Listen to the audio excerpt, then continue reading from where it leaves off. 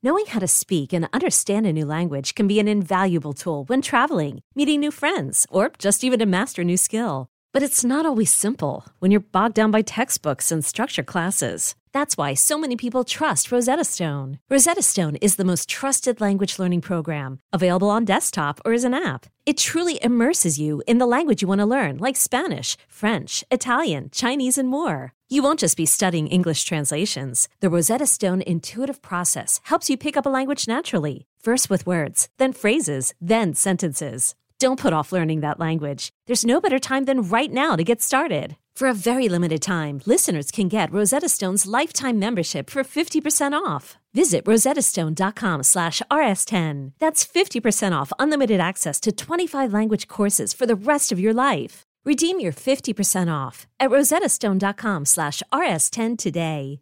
Is your child struggling with a specific subject or need help with homework? Are they asking questions that you're not sure you can fully answer? IXL Learning is an online learning program for kids. It covers math, language arts, science, and social studies. IXL is designed. This program will improve your kids' grades. Studies done in almost every state in the country. The kids who had IXL are consistently doing better. Powered by advanced algorithms, IXL gives the right help to each kid no matter the age or personality. And it doesn't have to eat up all your time. One subscription gets you everything for all the kids in your home, pre-K to 12th grade. So don't miss out. 1 in 4 students in the U.S. are learning with IXL. IXL is used in 95 of the top 100 school districts in the U.S. Make an impact on your child's learning. Get IXL now. And listeners can get an exclusive 20% off IXL membership when they sign up today at IXL.com/audio. Visit IXL.com/audio to get the most effective learning program out there at the best price.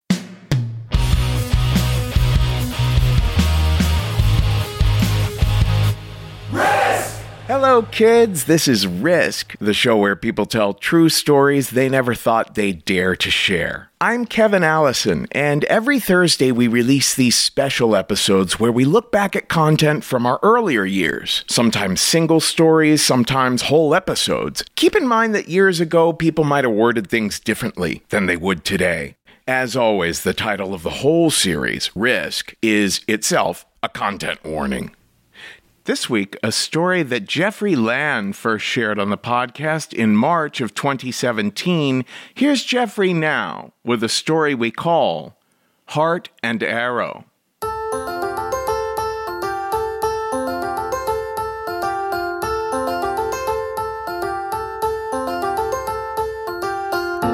I've always been a bit precocious growing up, and shortly after I first came out, I decided I wanted nothing to do with this whole dating thing. I wanted to just focus on being happy by myself and not feeling a need to pair off with someone, a need to search for someone to fulfill me. So, of course, as life goes, that's right about when I met the man with whom I'd spend the next 10 years of my life. I met Ed when I was 17, met him online through a Yahoo group called Bears in the Kitchen, where large furry gay men and their admirers would talk about food and cooking. Someone on the list had posted a question regarding 1,000-year eggs, a Chinese preserved duck egg, and only 2 of us had any answer to that. Me, being Chinese, and some guy with this vaguely Polish-sounding last name. He emailed me asking if I was Chinese, and I responded that indeed I was, and that kicked off a casual friendship, which at the time, being freshly out of the closet and not having any real contacts with other gay men, I really valued. As we got to know each other through emails and later LiveJournal and chats on AOL Instant Messenger, we found that we had a number of kind of obscure interests in common, which isn't terribly surprising when you consider we met over a discussion over 1,000-year eggs. As we chatted more and more over the course of the next few months, I was 17, he was 58. At the time, we were just kind of casual online friends, so it didn't really mean very much. We pretty much just talking about food, cooking. Occasionally, he played a little bit of a mentor role if I was, say, having frustrations with my parents. I had come out to them within the past year. My mother said the right things. My father did not address it at all. I came out to them in a letter that I left on the kitchen counter before I went off to school. For the most part, they actually did not take it very well. As it turned out, he actually had a bit of good insight into not just, a teenager dealing with his parents, but also dealing with Asian parents, because he had lived in Japan for a few years growing up. He was a military brat. Later on, he ended up studying Japanese tea ceremony and lived in Kyoto for probably 2 months. He had a fair amount of insight into Asian culture in general, and he could understand some of the friction between my parents, especially concerning sexuality, because that's not really something you address. It's not like in the West where you start dating in high school. In high school, you focus on getting into college, and when you in college, you focus on getting into graduate school. And then once you have your PhD at 35, then you can start dating, and you need to get married as soon as possible, and love doesn't matter. It's strictly a social obligation, it sometimes feels like.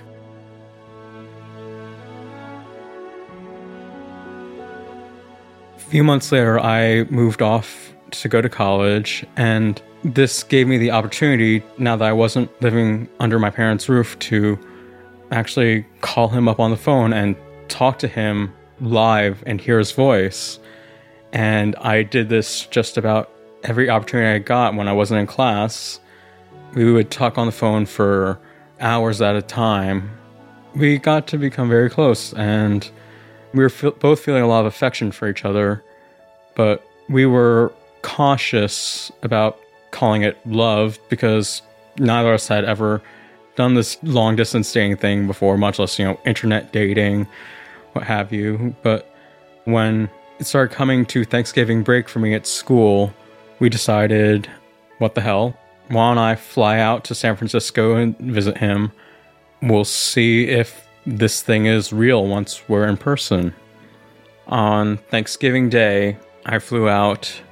Remember being bubbly and giddy and shaking with excitement. I couldn't wait for them to open the door so I could get off. Aside from this personal level, this was also a very big event for me as a gay man, because when I was first coming to terms with being gay and coming out of the closet, I learned that San Francisco was this gay mecca, and being into bears, these large hairy gay men, I found out that movement started in San Francisco. So I had always dreamed of moving to San Francisco, and I'd hoped to go to college in the Bay Area, but my parents shut that down just because it was too far away and too expensive.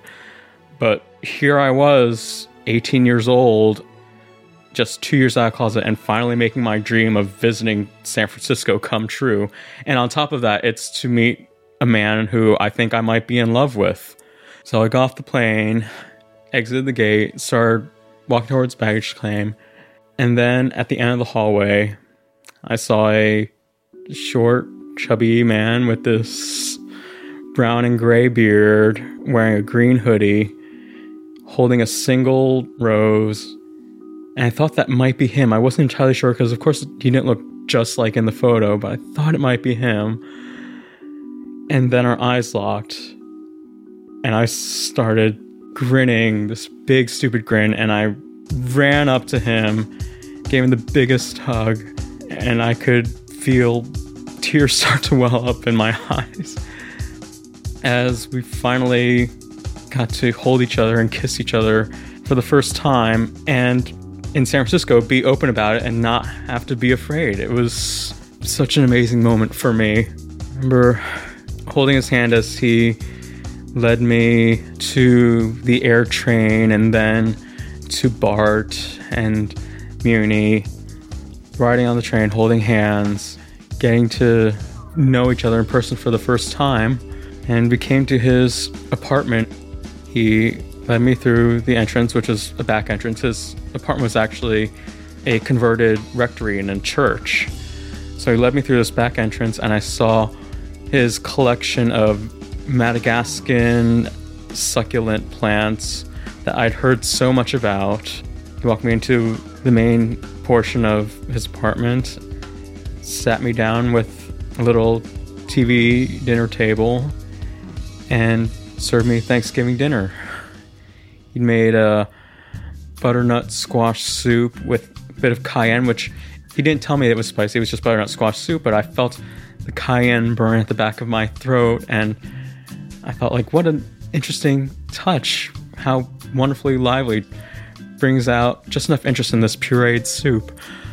Then there was a roasted vegetable salad served on a large crouton. He hated raw vegetables, so he loved salad, but they had to be cooked.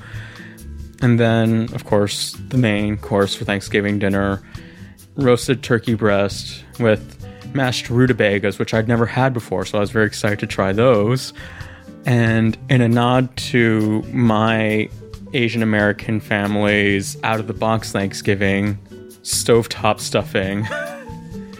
And for dessert, there was a peach strawberry galette that he had made that morning. I remember we were just so tired that we went right to bed and right to sleep. And here I thought our first night we'd have all this wild monkey sex. We were just too exhausted. But we cuddled and spooned as we drifted off to sleep. And then in the middle of the night, I half woke and just kind of stroked his belly, and he started to half wake, and he pushed my hand to his crotch.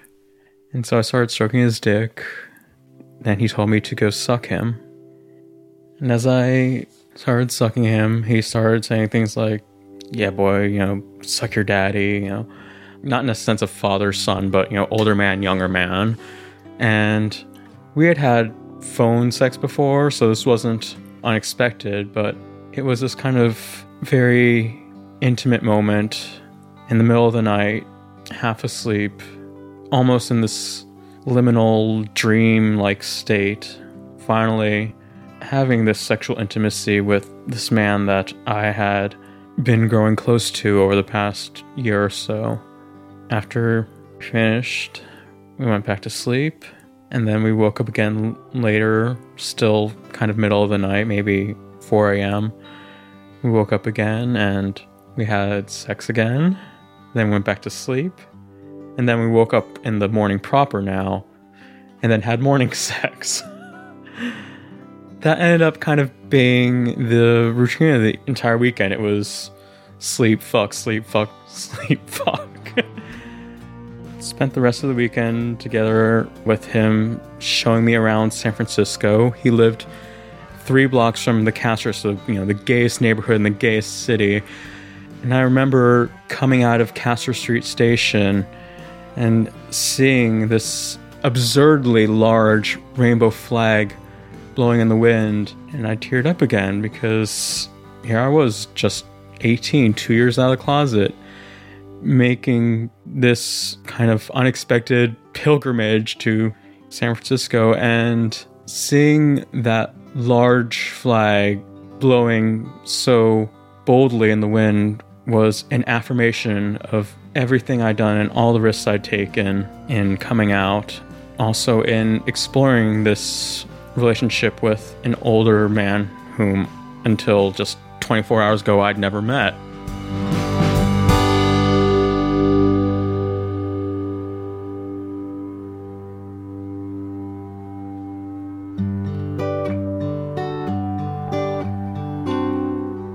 So Monday morning rolls around and we're both dreading it because it's time for me to go back to Madison. We hold hands through the whole train ride back to the airport. I rest my head on his shoulder and squeeze his hand, but we both know how much we're trying to enjoy every little moment we have left. We hug each other and he tells me, no tears, and this isn't goodbye, it's just until next time.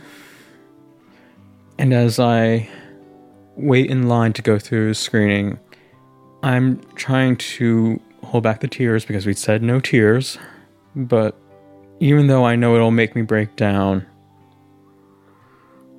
I give in to the temptation to look behind me, and I see him from behind going up the escalator in silhouette, and I can see he's just shaking a bit to try and hold back his tears. As soon as I got back to my dorm, gave him a call to let him know that, I was home safe and I missed him. And then we went back to talking on the phone every day for hours on end. After that trip, as my freshman year was coming to a close, I decided, yes, this is something serious that I want to explore. So I decided that over summer break, I'd spend 1 month going back and seeing my parents, and then 1 month with him. And we kind of see how this thing between us would work out for a period of time longer than 1 weekend. But of course, I knew my parents weren't the most supportive people when it came to gay matters, so I just told them that, I had a friend out there, and I used to want to go to school at UC Berkeley because of my politics, and there are a lot of Chinese people out there, so I just want to visit San Francisco and see what it's all about. And so summer break came, and I spent the first month with my parents, kind of passed the time with photography, and I did a lot of bread baking that summer. And then my sister emailed me one day asking, just who is this friend that you're going to be staying with in San Francisco? Silly me, I gave her Ed's full name, which she then proceeded to Google, and she found his live journal profile where he talked in very explicit detail about not just his hobbies such as gardening, but also his sexual proclivities, daddy boy role play, cock and ball torture, tit torture, fisting, group sex. So my sister, next time she came to visit, sat me down and told me that she'd found this, and you don't even know this guy, you can't do this. And then my parents told me that I couldn't do this. They were terrified that I was meeting someone off the internet, and no, you can't do this. You can't do this. My father gave me this ultimatum that if you want to do this, fine. You can go ahead and go be his concubine, but forget about ever being part of this family again. At the time, I was completely financially dependent upon my parents, and that was not something I felt I could do, so I called it up and in tears told him what had happened. In tears, he asked me what I wanted to do. And I told him I didn't want to stop seeing him, but I felt like I couldn't give up my family just because I was so dependent upon them, and I didn't know how to live without their money and health insurance. So we decided that we would, first of all, lock down our live journals so that no one could see them unless they were our friends. And then I would tell my parents that we'd broken up, and I would spend the rest of the summer at their place, but we would continue our relationship in secret.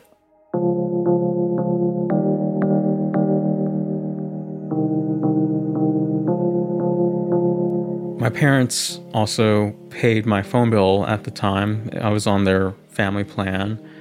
They got itemized phone bills showing every call that was made, so that also meant we could not talk on the phone anymore. We had been talking on the phone this whole time, but of course, since I didn't want my parents to know, it was late at night and in whispers. So we couldn't do that anymore, but we could still email each other. He would risk leaving me a voicemail. We didn't know if voicemails would show up on the phone bills where the phone call came from, but I was very grateful for those because then at least I could hear his voice even if he couldn't hear mine. Through our emails, we decided through this terrible summer apart that as soon as I went back to school, he would come visit me. And that's exactly what I did. I went back to Madison. This time, instead of living in the dorms, I moved into a co-op and I had my own room, so he flew out to Madison and stayed with me. And it was so good to see him again and hold him again.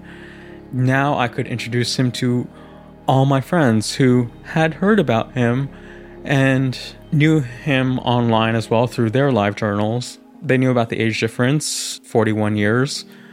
I was a little wary about how they'd take it. Much to my surprise, not an issue. They loved him. They loved talking food with him. They loved talking sex with him because all my friends were kinky as well. So we got along great.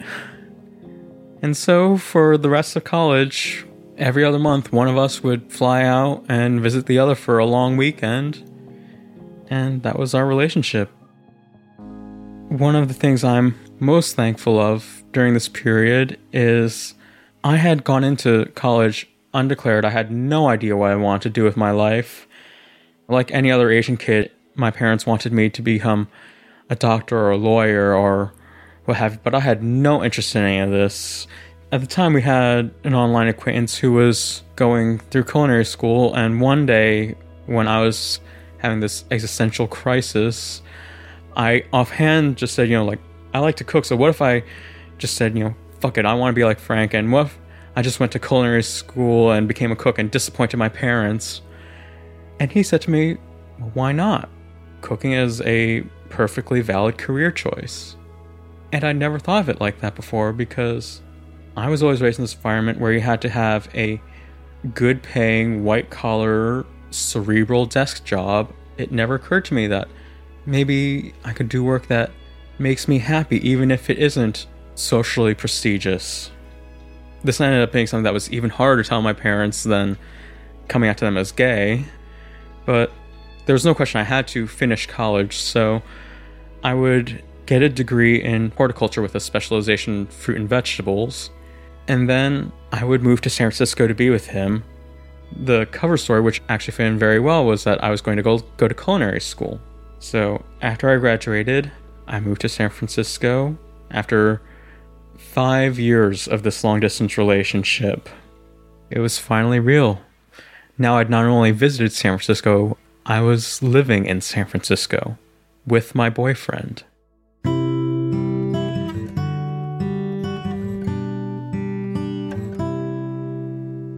I started culinary school about a month later, so I got my first San Francisco restaurant job right before starting school.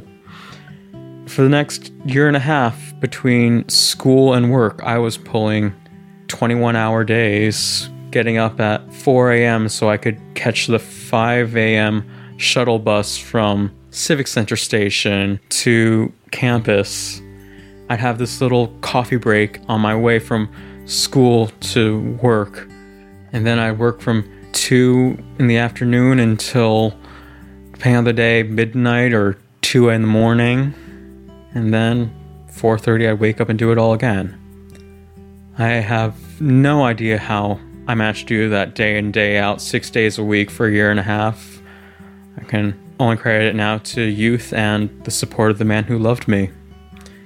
At that point, Ed was working too. He had gotten a job as the counter person at an upscale burger restaurant, but I would get home from work when he was already asleep, and he'd leave for work while I was still asleep. He thought that it wasn't fair that I should have to cook dinner after being in the kitchen all day, so he made me dinner every night and had it sitting on my desk waiting for me. He would go all out and make me seared scallops with Israeli couscous and tabbouleh, and he was an incredible cook. I learned so much from him, and that meant so much to me. After a few years of working in restaurants, I started to burn out, and I ended up getting a job in a chocolate factory. When I got the job, I found that this was actually a 9-to-5 Monday through Friday job. Now that we both got home at a reasonable hour together, we could cook dinner together, and we both had weekends off, so we could go out and have brunch and run errands together. It was in this time that our relationship really took off because we were spending time together properly as a couple.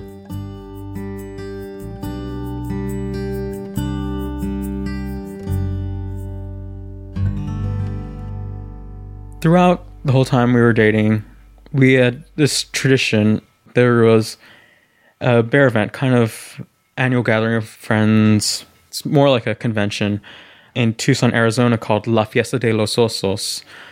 The first time we went, it was my first time in the desert, and I was just captivated by this barren landscape and these twig-like trees and cacti, beautiful sunsets and all these browns and pinks everywhere. It's a magical, mystical environment. And we decided one day we'd move there. And so, after living in San Francisco together for 5 years, Ed was in his late 60s. He decided it was time to retire. So we decided to make our dream come true. We'd move to Tucson. I'd spend a couple years working in Tucson kitchens to get a feel for the food scene there, what ingredients are available, what the dining public there wants, and then I'd start my own business.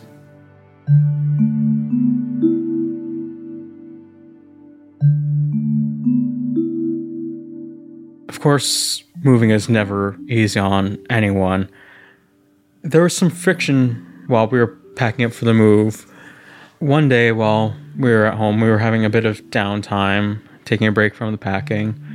He grabbed a marker out of his pencil cup and drew a heart on my shoulder with an arrow going through it and his name in it.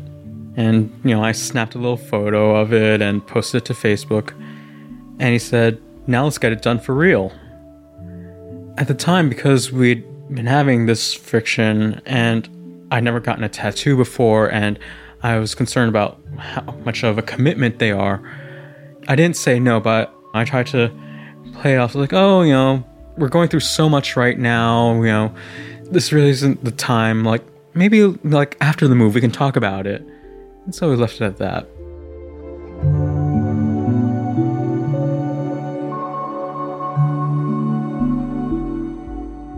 On September 2nd, his birthday, we packed up a U-Haul, and with the help of some friends, we started the drive from San Francisco to Tucson, Arizona. Throughout the whole time we were dating, we knew Ed was now in his 60s. Like anyone in their 60s had a few health problems. We'd known for a long time that there was a valve in his heart that would need to be replaced. And that was actually part of why we moved down to Tucson, because the U of A has a great cardiac division in their med school.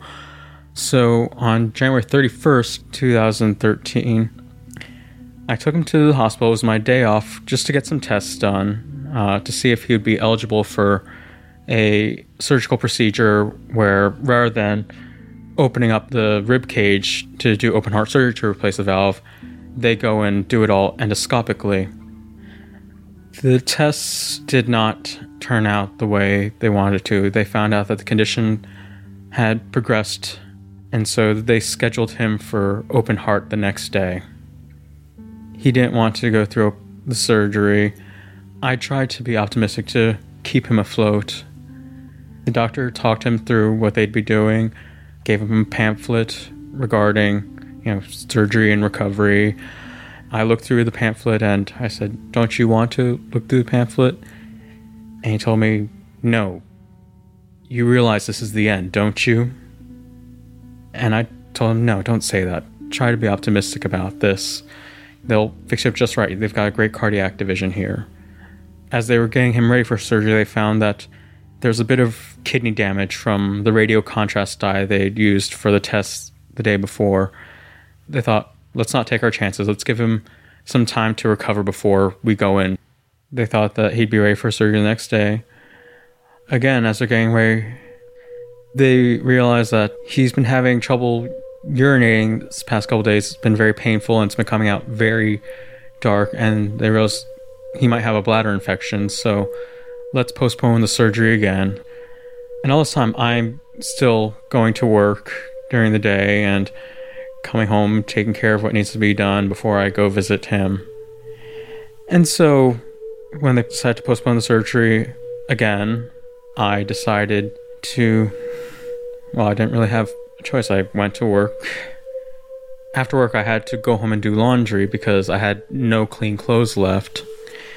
Then I called Ed up to let him know that, sorry I ran so late, but I'm finally on my way to the hospital now. But when I called, he didn't answer. I got a nurse at the hospital.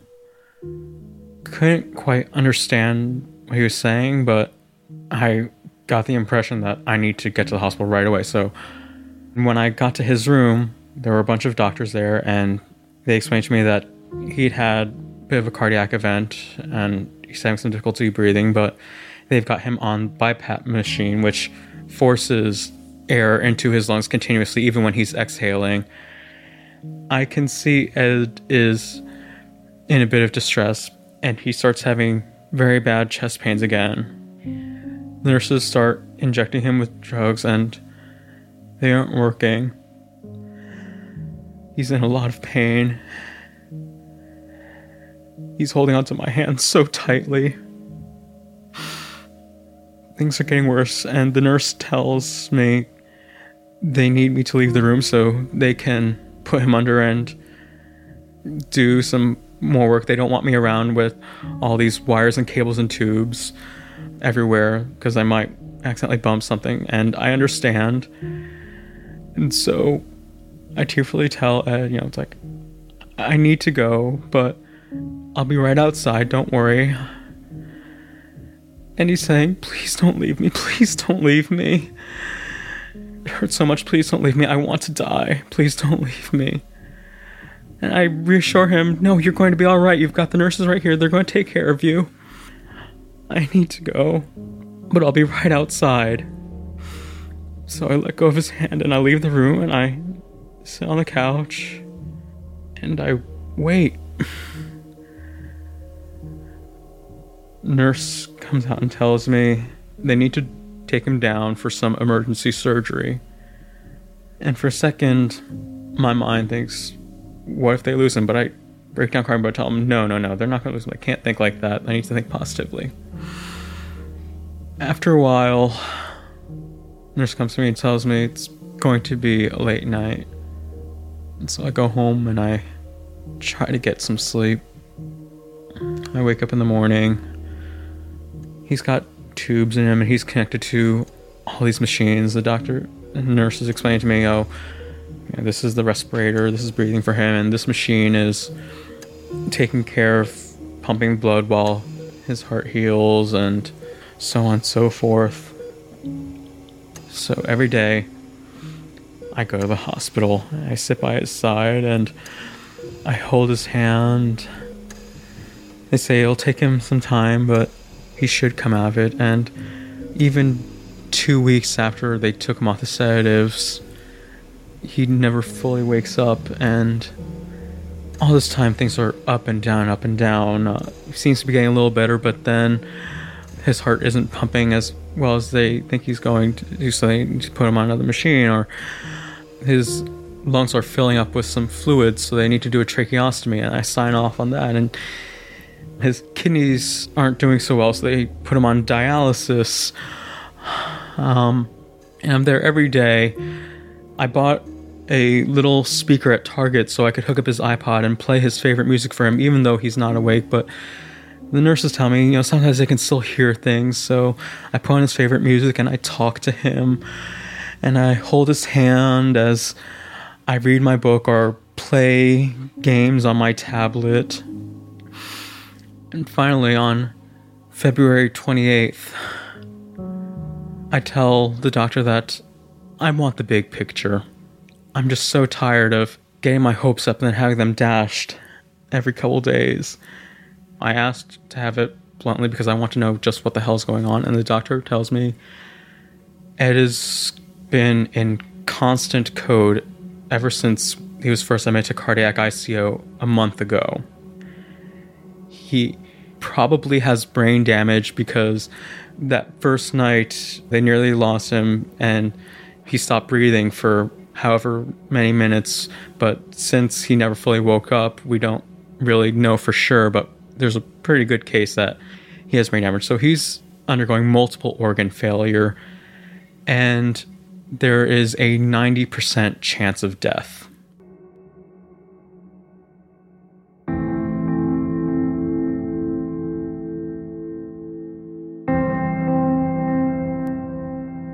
when you're dating someone who's 41 years your senior, you have a pretty good idea that one day they're going to die. And so it's not like I never knew that the day would come where I'd have to deal with the heartache of losing him, but this is so much sooner than I'd anticipated.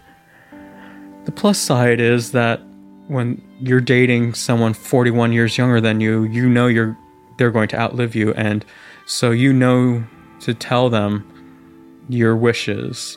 So I knew that Ed didn't want to be on life support, and this whole time he'd been in the hospital, I had been wondering if, is he on life support or is he just in recovery? And I was trying to figure out what the right thing to do was. Once the doctor told me that there was a 9% chance of death, I knew that this is not what he wants. But I don't know if I'm legally allowed to do this. Unfortunately, this was before the Defense of Marriage Act was struck down.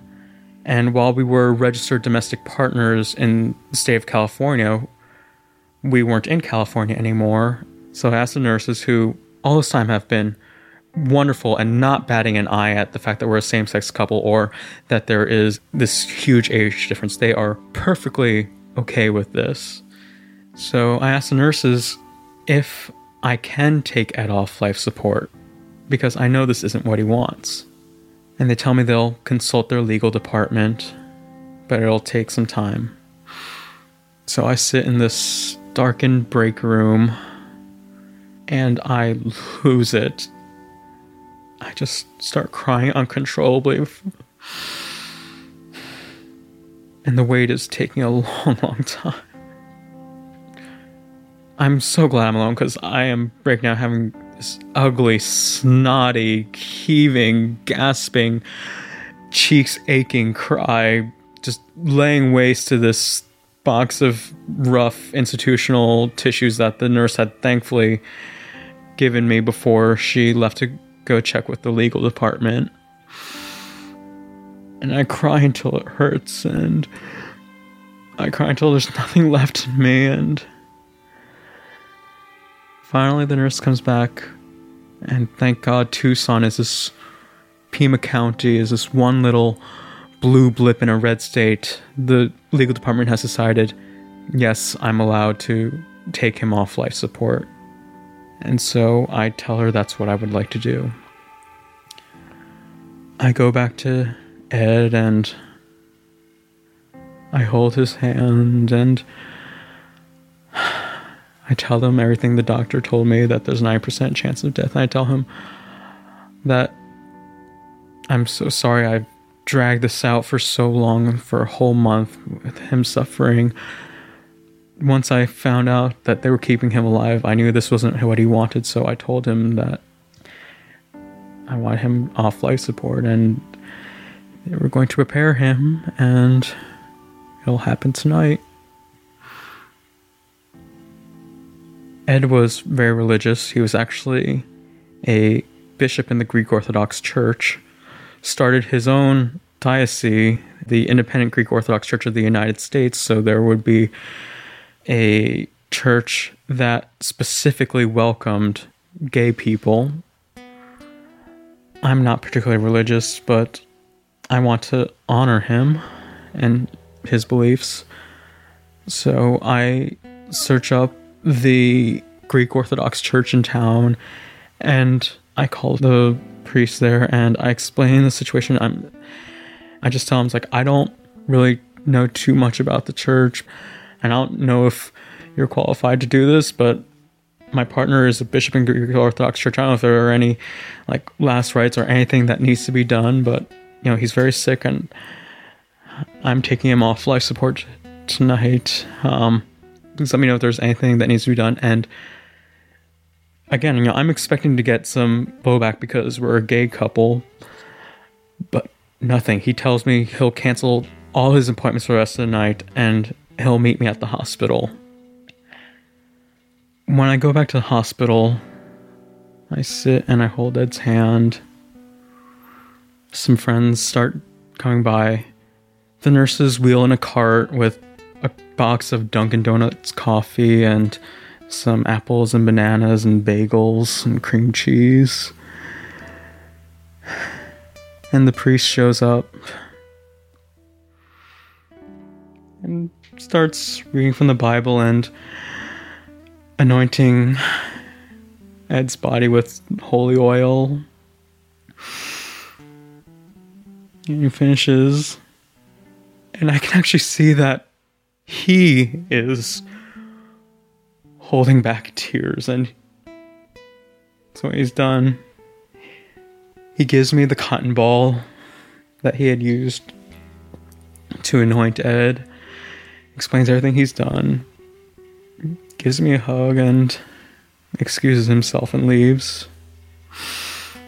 It's time to do this.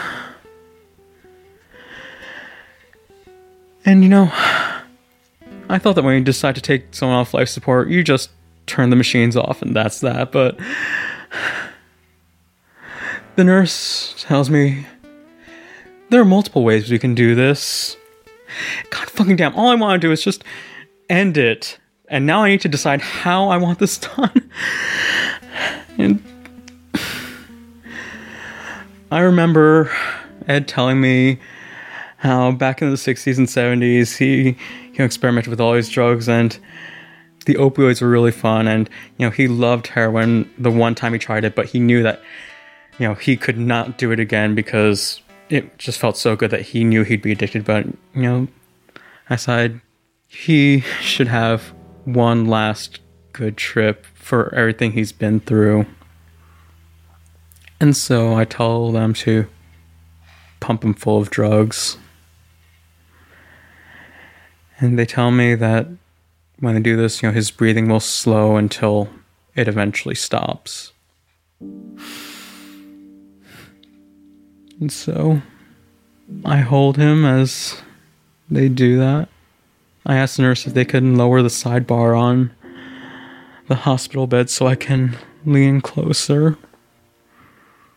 I hear them turn off the machines for the other drugs that all month long I've been hearing them hiss and beep to the point where when I was home I would avoid using the microwave because the beeping sound was just so traumatic. At first I'm crying as I'm holding him, but then I start stroking his hair and stroking his hand with my thumb. And it goes from crying to reassurance. I tell him it's going to be okay. You can let go. It's all right. You don't need to suffer anymore. As the breathing slows,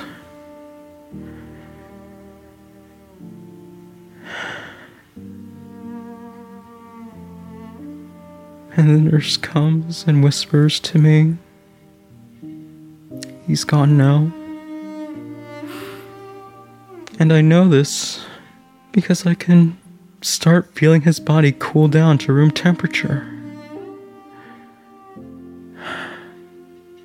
In 24 hours, I've gone from having hope that the love of my life will recover, my very first boyfriend. Now he's dead.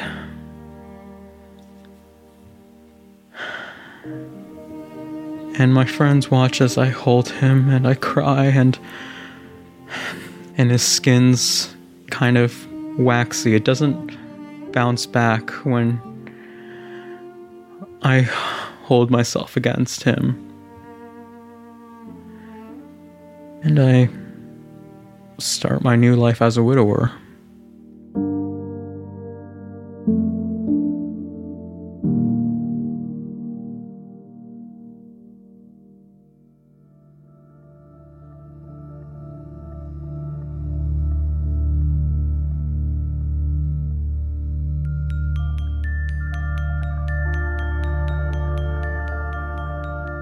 Later on, the grief would come back manifest as post-traumatic stress. I'd end up having invasive thoughts and flashbacks, but when I realized I could start living my life and finding my new normal, I realized, I fell into this relationship with Ed right as I was becoming an adult, and I'd spent my entire adult life with him.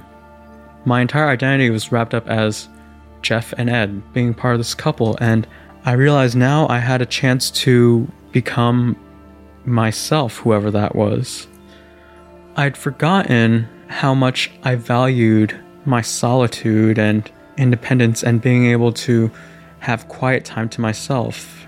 Occasionally he would go out of town on church business, and this was my opportunity to eat foods he didn't like and take myself out to dinner with a book, and now I could do that all the time, and I was getting to know myself again.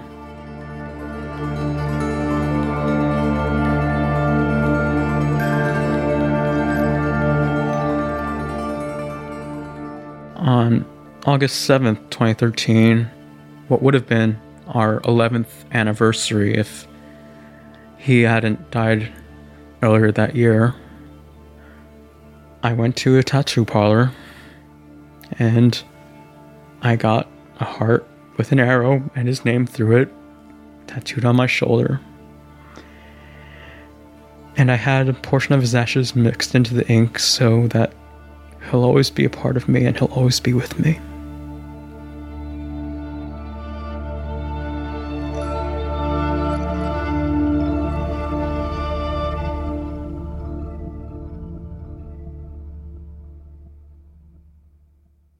That's all for this week's Classic Risk Singles episode. Now, don't miss out on our regular full-length episodes. There's a brand new one every Tuesday, and everything you might want to know about us is at risk-show.com.